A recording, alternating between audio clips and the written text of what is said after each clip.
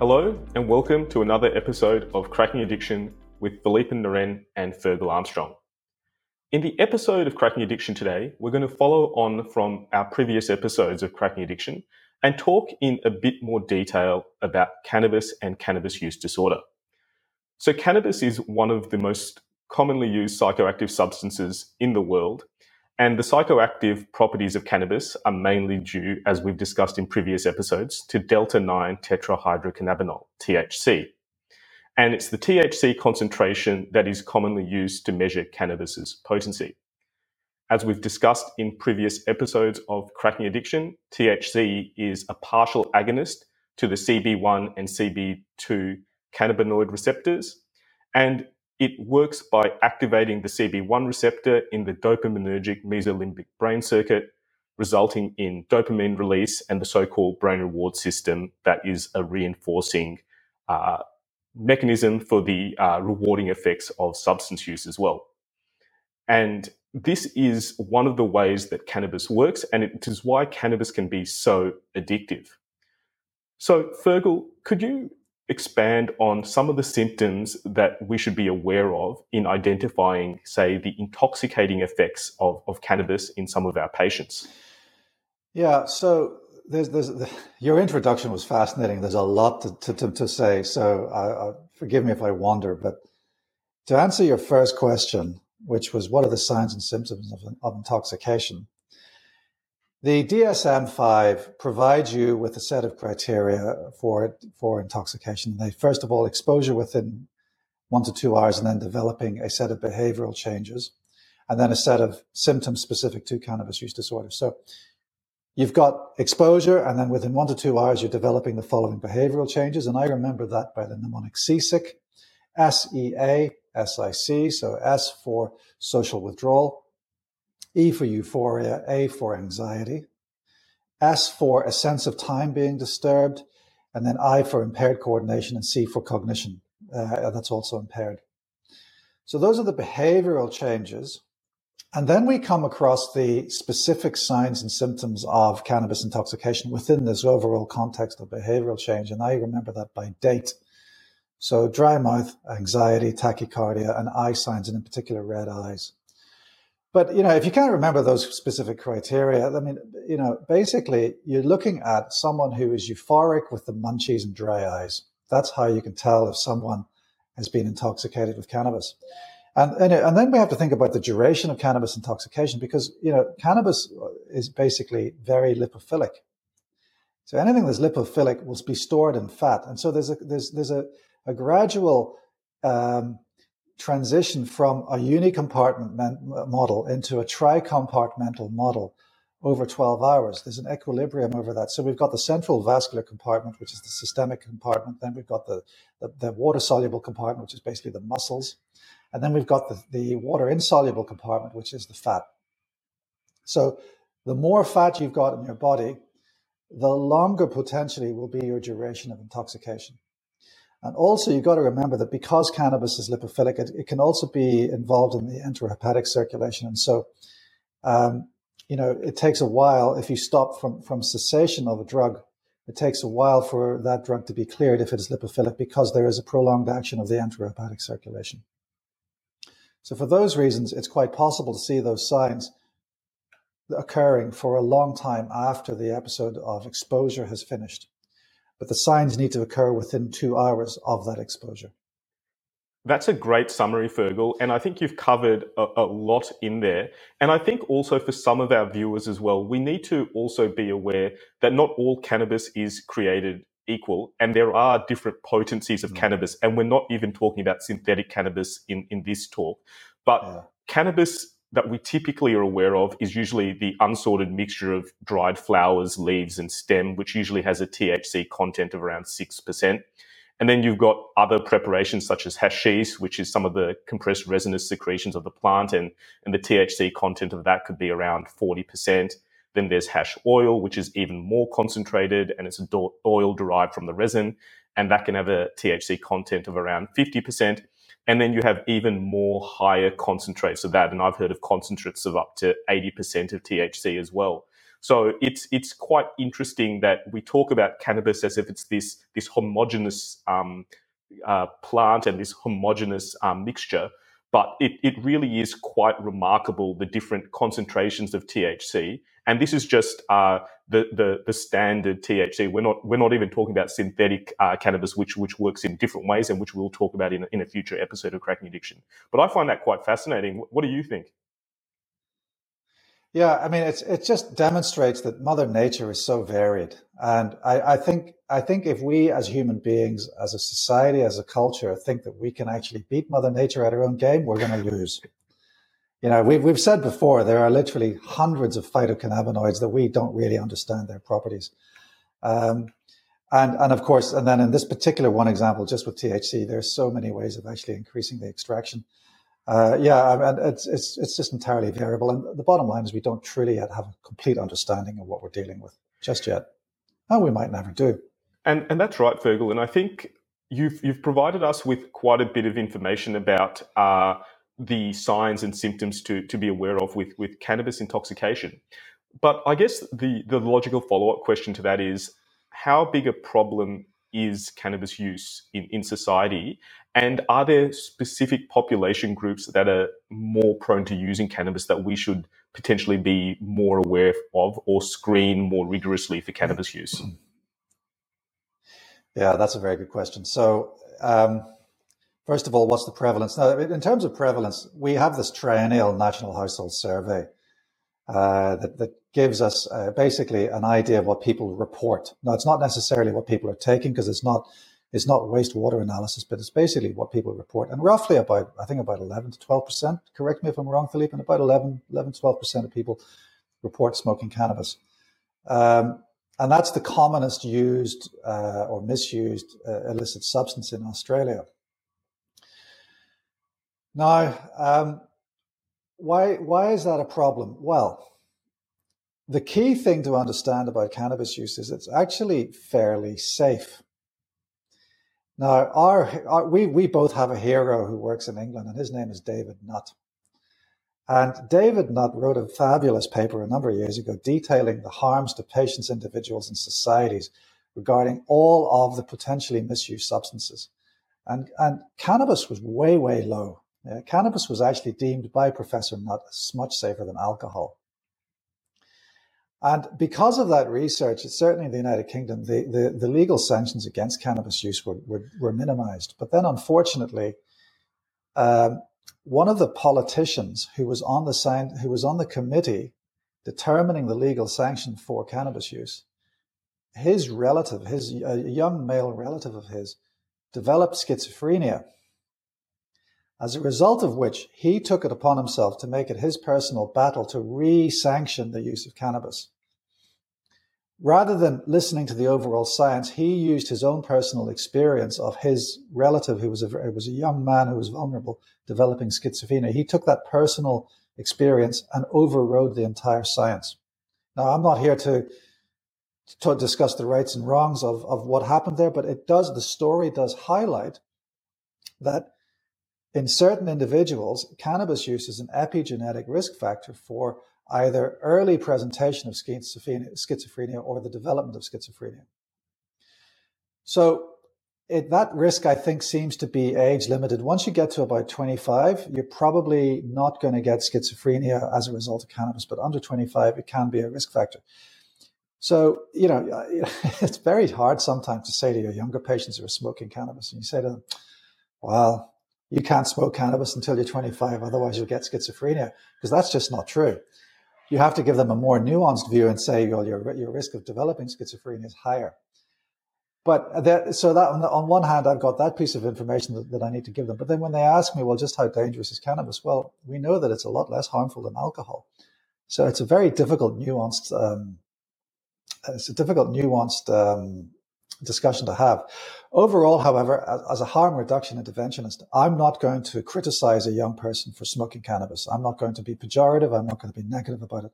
I'm just going to give them the evidence.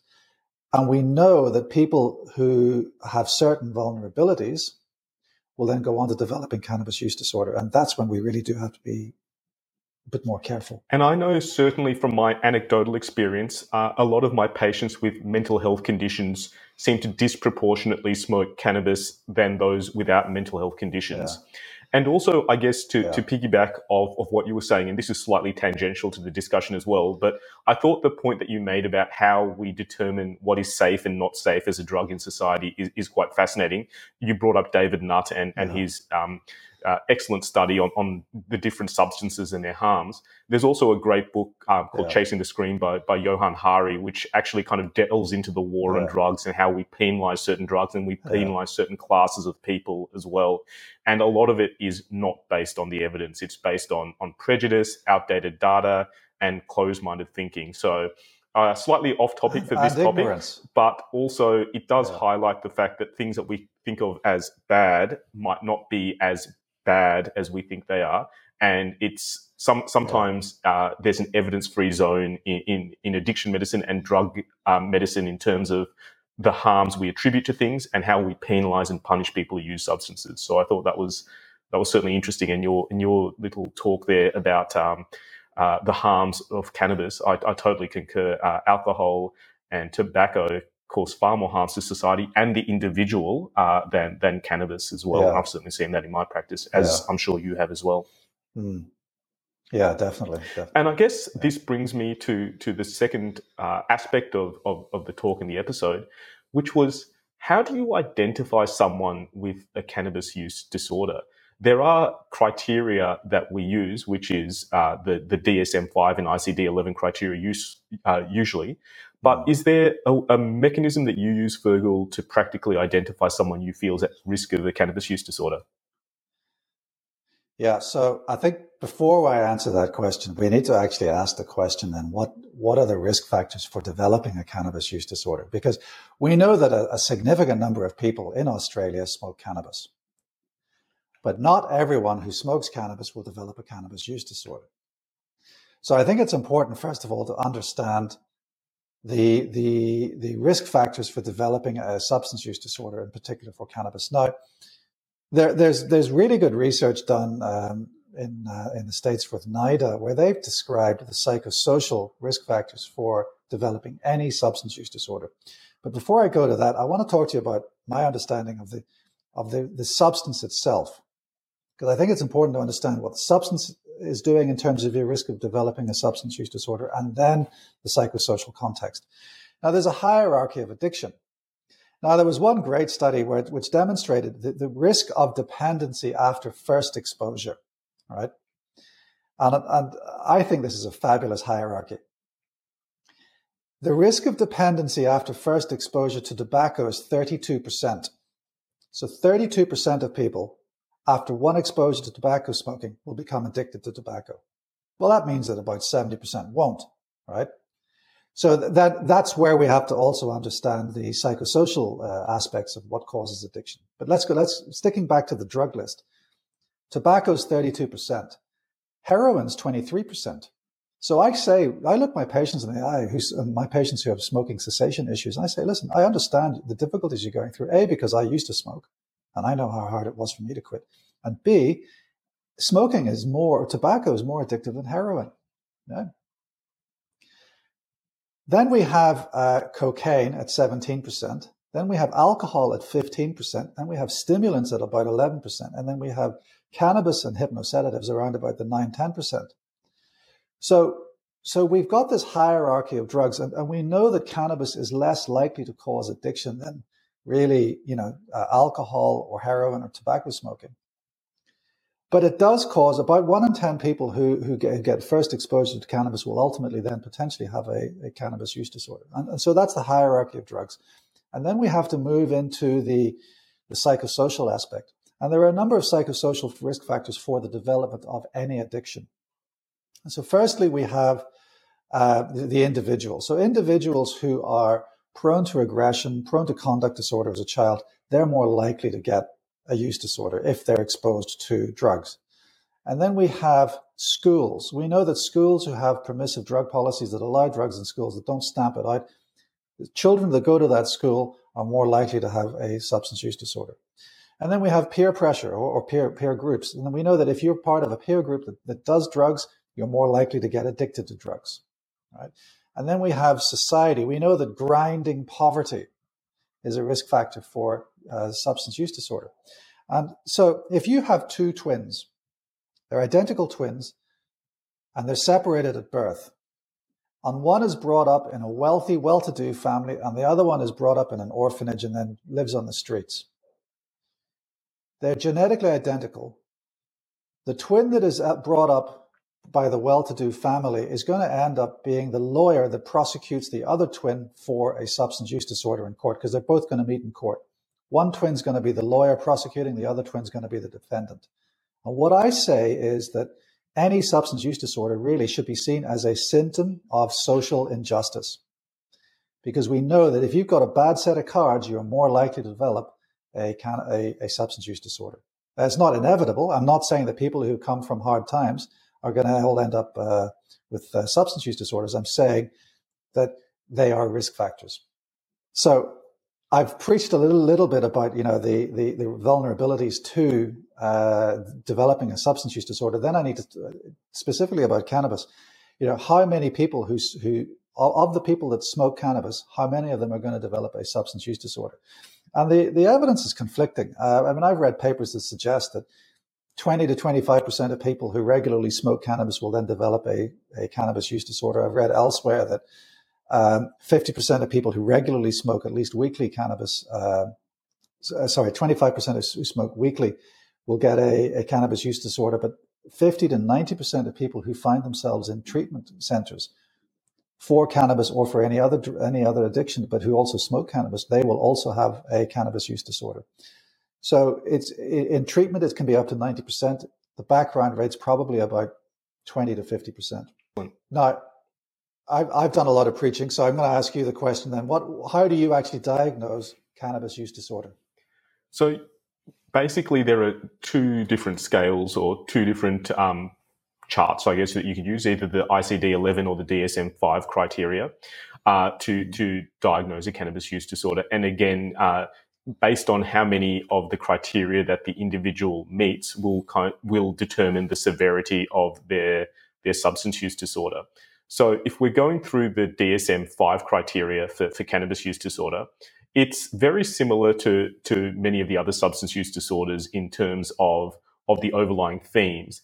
But basically, one would look at, especially over a 12-month period, taking cannabis in larger amounts over a longer period than was intended, persistent desire and unsuccessful efforts to cut down or control cannabis use, a greater deal of time spent in activities necessary to obtain cannabis, craving and a strong desire or urge to use cannabis, recurrent cannabis use resulting in a failure to meet one's obligations both at home and at work, consistent desire to cut down and inability to cut down as well. Also, tolerance and withdrawal criteria can also be used for cannabis use, and I guess recurrent use in hazardous situations. And I haven't explained all of the DSM-5 criteria there. There's 11 criteria that one would use, and the severity would basically be classified as mild, moderate, severe based on how many of the DSM-5 criteria one meets. Usually, mild is between 2 or 3 of the 11 criteria, moderate 4 or 5, or severe greater than 6. And that's readily available either through the manual itself or when one reviews it on the internet. But Fergal, I know you've got a great acronym called Chew That Cop, which we've used previously for alcohol use disorder as well, which also does apply in terms of the overlying themes for diagnosing cannabis use disorder.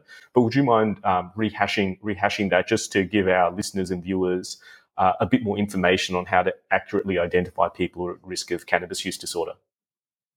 Yeah, so Chew That Cop is the generic DSM-5 addiction criteria, substance use disorder criteria. And you can use these criteria to diagnose substance use disorder for any number of substances, including cannabis, including opioids, including alcohol. So I think it's the most famous mnemonic in addiction medicine. So there's 2 C's in Chew That Cop. The first C is for craving. The second C is for control, loss of control. There's two H's. So the first H is health, the second H is hazard. So persistent use despite ill health, or persistent use despite ongoing hazards. So, if you develop a spinal abscess because you're continuing to inject, or if you develop chronic obstructive pulmonary disease for cannabis use disorder and you still don't stop, well, that would be a health. But if you get bashed up by your dealer because you can't pay for the drugs, well, that's a hazard. Or if you drive under the influence of cannabis, that's a hazard. And then you get caught by the cops, that's a hazard. So the H, so E is for escalating amounts, W is for withdrawal, T's, there's two T's. The one that's next to W is tolerance, so withdrawal and tolerance. These are the physiological criteria. Second H, then we have A for activity, so a reduction in the amount of activities. So this speaks to the saliency of ICD-11. So basically, instead of having a broad range of activities where you go to work, you have your hobbies, you socialize, you make dinner, you play with the kids, and you sleep, you spend less and less time doing all of that and more time smoking cannabis. Then we've done the second T. The second T is time. So spending a lot of time either acquiring, using, or recovering from the drug use. Again, that goes with a reduction of activities because we've only got 24 hours in the day. And if you spend more time taking drugs, you've got less time for everything else. And then C is, we've already talked about the two C's, so craving or control. And then the last two criteria for me really encapsulate what it really means to be substance use disordered or dependent or addicted. And they are, firstly, the inability to meet role obligations and therefore consequent to that, the loss of personal relationships. To me, addiction is like tearing away at the outer layers of your identity, layer by layer, like an onion skin, until eventually you've got nothing left except your own personal childlike vulnerability. And you lose all your friends, and the only people that you consort with at that time are other drug users. And then recovery is gradually acknowledging the problem and then gradually seeking to reacquire all of those layers of your former identity and change the makeup of your relationships. So, no longer having relationships with people who use drugs, but having relationships with people who don't use drugs, who are engaged in meaningful activities. So again, it's expanding out that identity back to your former self. That to me is those two criteria, the O and the P, the obligations and personal relationships, define the psychosocial chaos of any substance use disorder and also cannabis. So chew that cop, that's the most famous mnemonic in addiction medicine. It's the one I use to describe the DSM-5 criteria for substance use disorder, including cannabis use disorder. It's not the only way of diagnosing a problem with cannabis, is it? There are other ways of doing it. You alluded to ICD-11, Philippe. I did. I must admit, I mainly use the DSM-5 criteria, but there is also the ICD-11 criteria, which is, again, readily available. I think with any of these, the overlying themes you've kind of talked about are basically the main kind of things to kind of consider. But if one wants to formalize the diagnosis or be robust in the diagnosis, particularly when we're attributing a use disorder, I don't think it really makes much difference which criteria you use, as long as you're confident in the usage of the criteria and that you're confident that you can systematically reproduce it. So the thing that I usually do is I usually use the DSM-5 personally, just because I've got easier access to the DSM-5 manual. It's in our outpatient clinic, so easier to use. But there is the ICD-11 criteria, which is probably more widespread because it is the DSM-5 is created by the American Psychological Association, whereas the ICD-11 criteria is by the World Health Organization. So it is a more universal system. To me, and I'd be interested to know your opinion, but I think it's somewhat horses for courses. Whatever you're comfortable with is probably the thing that one should use, but I'd defer to you on that one, Fergal. Yeah. So basically ICD-11 from a practical point of view is used by the Europeans and DSM-5 is used by the Americans and the Australians. But remember, DSM started out as a manual for billing for insurance claims. I mean, I think it's morphed into something much more useful nowadays, but that is what its original purpose was. But again, ICD-11 creates a diagnosis of dependence, and that dependence is fundamentally determined by three key characteristics, and they explore each individual characteristic in more detail in subtext. But the main three criteria are basically the physiological criteria, i.e., tolerance and withdrawal, And then we have the lack of control, so escalating amounts, the inability to stop, things like that. And then we have the saliency, the prioritization. So again, we've got the narrowing of the focus and the use of drugs to the exclusion of all else, including activities and obligations and personal relationships. So there are three criteria for substance dependence: physiological, saliency or prioritization, and then the lack of control. But that is a criteria or set of criteria that diagnoses a substance dependence, which is at the pinnacle of severity. But there are a couple of other mutually exclusive diagnoses underneath that one. And one of them is a pattern of harmful use, where you're not actually dependent, but you're using frequently enough to cause harm. And then beneath that, there is episodic use. And these are all mutually exclusive diagnoses within the ICD-11 framework. But yeah, as you say, it doesn't really matter which framework you use, so long as you use a framework, stick with it, get to know it, and use that particular framework to diagnose your patients. I like using both because ICD-11 does give you the pattern of harmful use and the episodic hazardous use, which doesn't really get explained very well in the DSM criteria. But when we're talking purely about dependence, which is the really pointy end of addiction, they're basically, the principles are the same. That's a great summary, Fergal. And in the episode of Cracking Addiction today, we've covered a lot about cannabis use disorder. We've recapped some of the previous episodes that we've done. We've talked about the symptoms of cannabis use, the symptoms of intoxication, how to identify someone with cannabis use disorder, particular at-risk populations for cannabis use disorder, and also how to classify someone with a cannabis use disorder and the criteria to use. So thank you again for your company on this episode of Cracking Addiction, and bye for now.